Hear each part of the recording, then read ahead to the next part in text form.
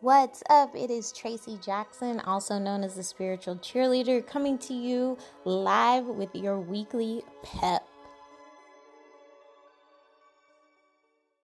Welcome to episode 38 of Weekly Pep.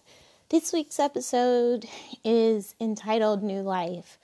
I have been really focused this week, given the fact that Easter is, happening. I've been so focused on this idea of resurrection and rebirth, new life, all of this. The fact that, an entire religion is centered around this idea of a rebirth, in a way, or a new life coming into being, is something that obviously has shaped the course of my my entire life. Like, if I really go back and look at it, because I always felt this intense connection to Jesus as a figure, as a central figure. I used to tell people that, or think in my head that the fact that, my mother would say, "Oh yeah, you were born on a Sunday." I was like, "Oh my God, like, I'm born on a Sunday. Jesus was basically reborn on a Sunday. Like, we are kindred spirits." Like, in my head, when I was little, I thought that meant something, that I was born on a Sunday, Jesus was born on a Sunday. And obviously, I do still feel like that means something. I have a very, very intense connection with Jesus. They had those shirts back in the day that was like, "Jesus is my homeboy." Like, me and Jesus really are. Like, I really feel like we are BFFs. Because he's just been so central in my life. And because of that, I do feel like a lot of people use him to skew things negatively, and they attribute certain thoughts or words to him that I personally don't feel he taught or agreed with. But because the whole idea and concept of Jesus, to me, did not have room for fear.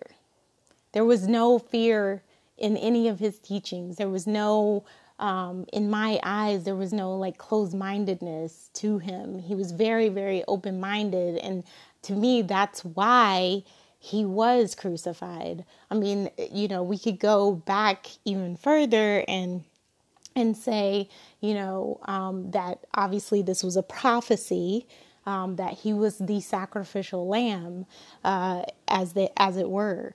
It's very, very interesting too that Easter and Passover typically are very, very close in time period. They're very close in happening. Obviously, when Jesus was about to be crucified, Passover was happening at that time. And for, many that may not be familiar with the whole act of Passover, it's something that was spoken about, and came about really from the time of Moses. There was obviously, if anybody's seen the Moses movie with Charlton Heston, I mean, it's very clearly spoken about in that. But the whole act of the Passover was one of the last signs and wonders that God, basically did to encourage Pharaoh to let the Israelites go. Obviously, the Israelites had been enslaved by the Egyptians for, years, hundreds of years, so many years that, in fact, that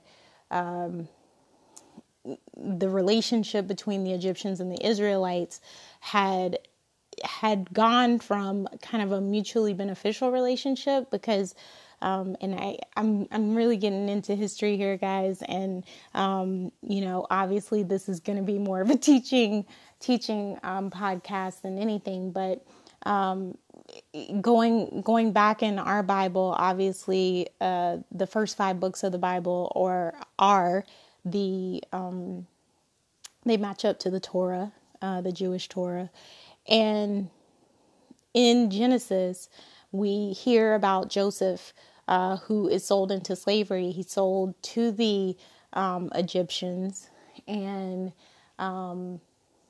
he ends up rising in the ranks for the Egyptian Pharaoh because he's able to interpret the Egyptian Pharaoh's dreams. Lo and behold, his brothers come looking for food. They are Israelites. He's, over the granaries and everything.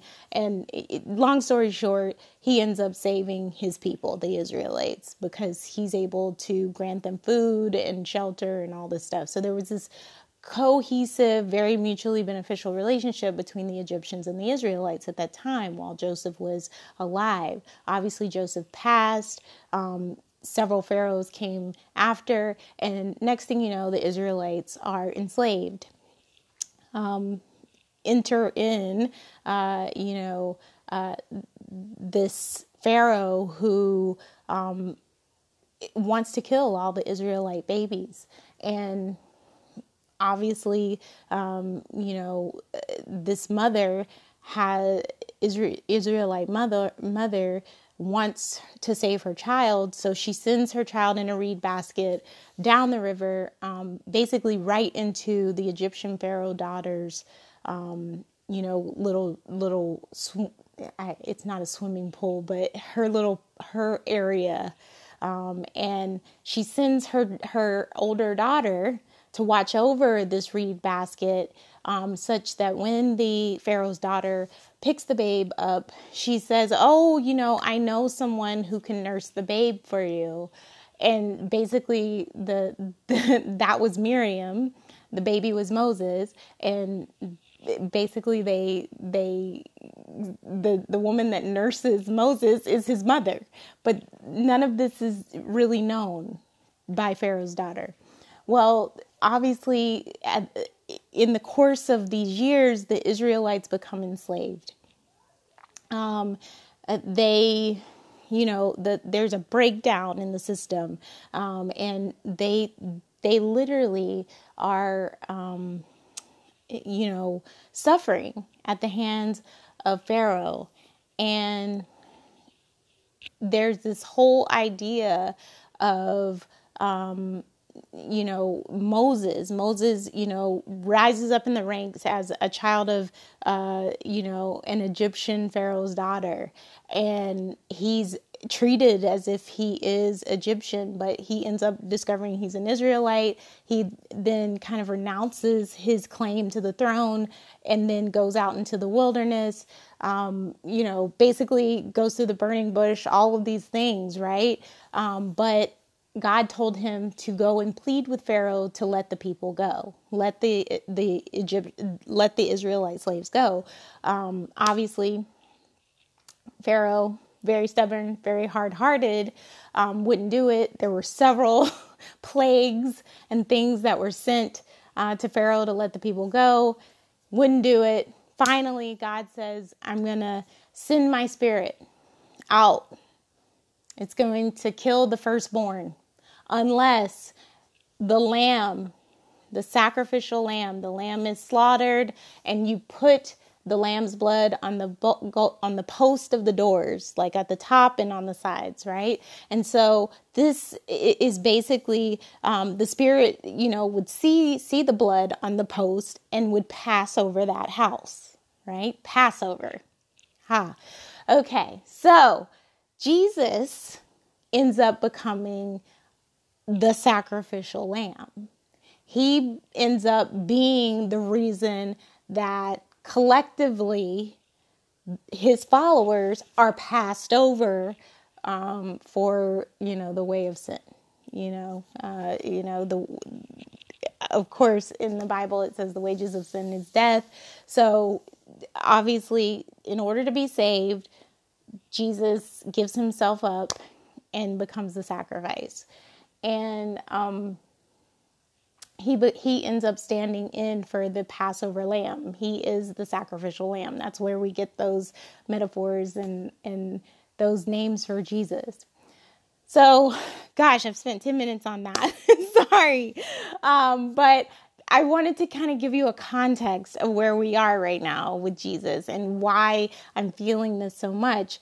This whole idea of sacrifice, this whole idea of death and resurrection has been something that's really been on my heart, on my mind, because I feel that, and I've done a couple of, I did a post on it. I did like a little video on it yesterday, and like I'm deep diving into it now. But I feel like we really don't focus on the symbolism of this whole event and how we can internalize what Jesus went through to use as a tool or as an example of how we can live our own lives. Obviously, Jesus was born and there was a promise on him that he, would come and basically save the world. He would do something that would be, so amazing that he would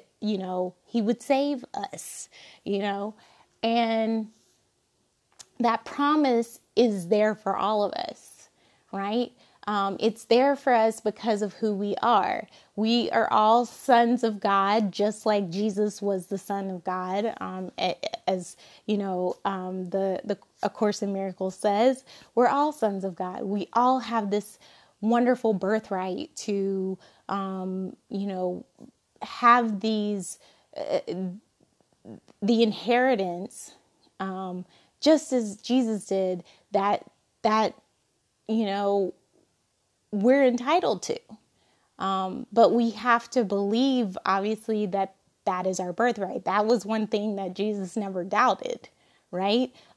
If you think about it, we see Jesus at age 13, he's in the temple. He's been, he didn't leave with his parents. They were looking for him. They were like, where's Jesus? They go back and they find him in the temple. And he's like, why were y'all worried? Don't you know I'm about my Father's business? Like, he knew who he was from a young age. He knew what he was here about. He knew the promise on his life.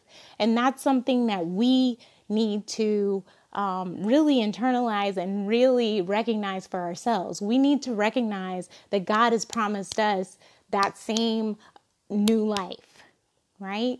But here's the thing. Jesus knew, I'm going to have this new life, but, I need to like prepare myself. I need to prepare myself for what's coming, right?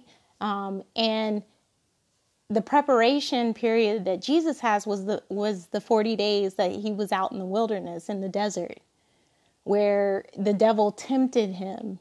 If you say you're the Son of God, jump off of this and let the angels catch you. If you say that you're the Son of God, turn this stone into bread. If you say you're the Son of God, do these things. And Jesus withstood the temptation. He withstood the temptation.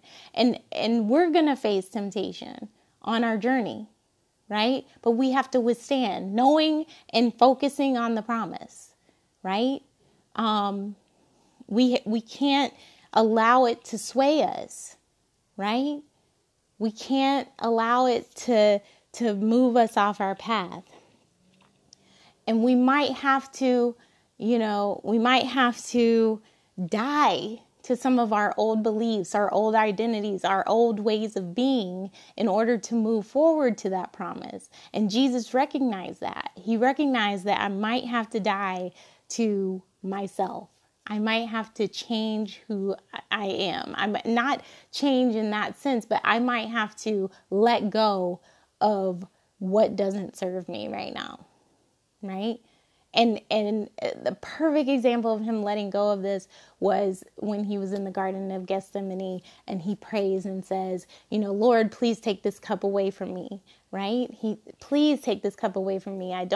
Literally in the Bible, it says that his sweat was like blood, because he was so, tortured about this. He knew he needed to die to self. But he was doubting.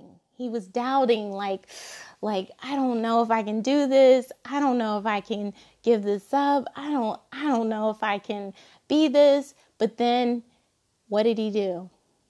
He surrendered. The next thing. He surrendered to a power that was higher than him. And he surrendered when he said, but not my will, but thy will be done.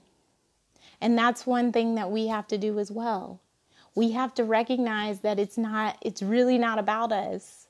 It's really not about what we're going through or what we're doing. It's about this higher power that's out there, that can use us for purposes of saving the world. Right?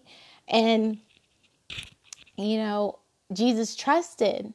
He trusted in that divine promise. He trusted that God knew what was better than he knew. Because even Jesus, having all power in his hands, because remember now, Jesus was one of the three who created the world, based on, the way the Bible is interpreted. When it says, in the beginning, let there be light, or whatever. It's kind of assuming that the Father, Son, and Holy Ghost are all there creating at the same time. Jesus knew it all just as much as, God knew it all.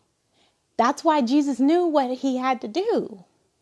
Right? But he trusted that God was not telling him that this was something he needed to do for no reason. He trusted in that. He believed in that. And, even knowing and having this belief, he still, he had his doubts and but he trusted. And if he can trust, then we've got to trust, right? He knew and he doubted, right? So it's okay that we don't know and we doubt, right? The thing is, that's what faith is all about. And that's why the Bible, pushes that point home of faith is the substance of things hoped for, evidence of things not seen. It's not faith if we can see it. I'm not trusting in a power greater than me if I know what's happening. I have to have faith. I have to, have that belief. So until we, die to self, until we, recognize that there's this huge promise on our lives, until we let go of the doubts, until we surrender and trust, we can't have the new life. We can't have the transformation. It's the metaphor of the phoenix. The phoenix, is this mythological bird who dies but then is reborn. You've got to go through the death in order to have the rebirth. You can't just have the rebirth. We can't just come back anew. In order to have that new life, we've got to let go. We've got to let go of some of the parts of us that aren't working. We've got to let go of the things that don't feel authentic to us anymore. We've got to let go of, the need to feel like we have to be a certain thing or a certain person.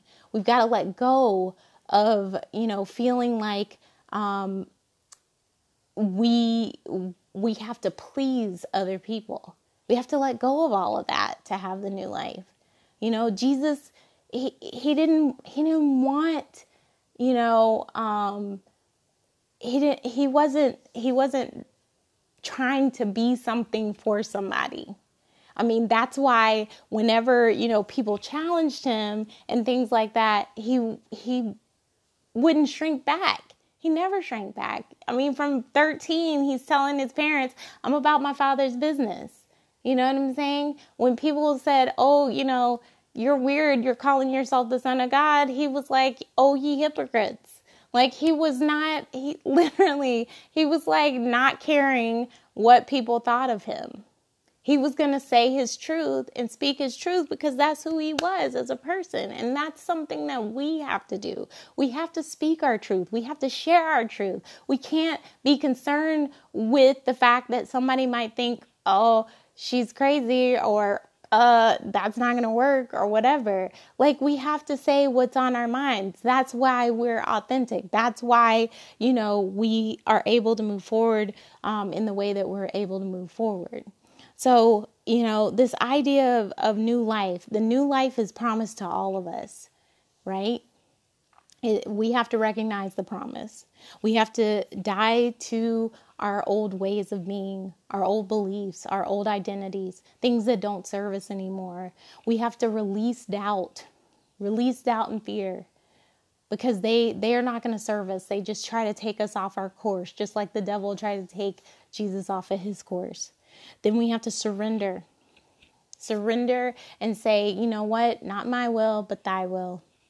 And we have to trust. We have to trust that the promise is going to be fulfilled.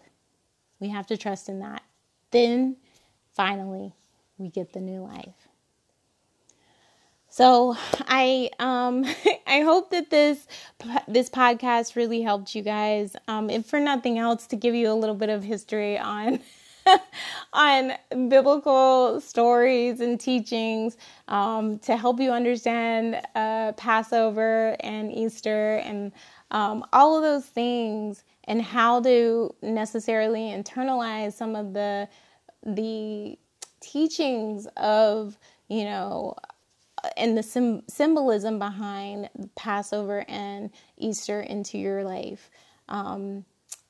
I literally could not turn this one loose this week, as much as I really was like, oh, what else can I talk about? What else can I talk about? And I went to my cards to help me know, like, what do I need to share?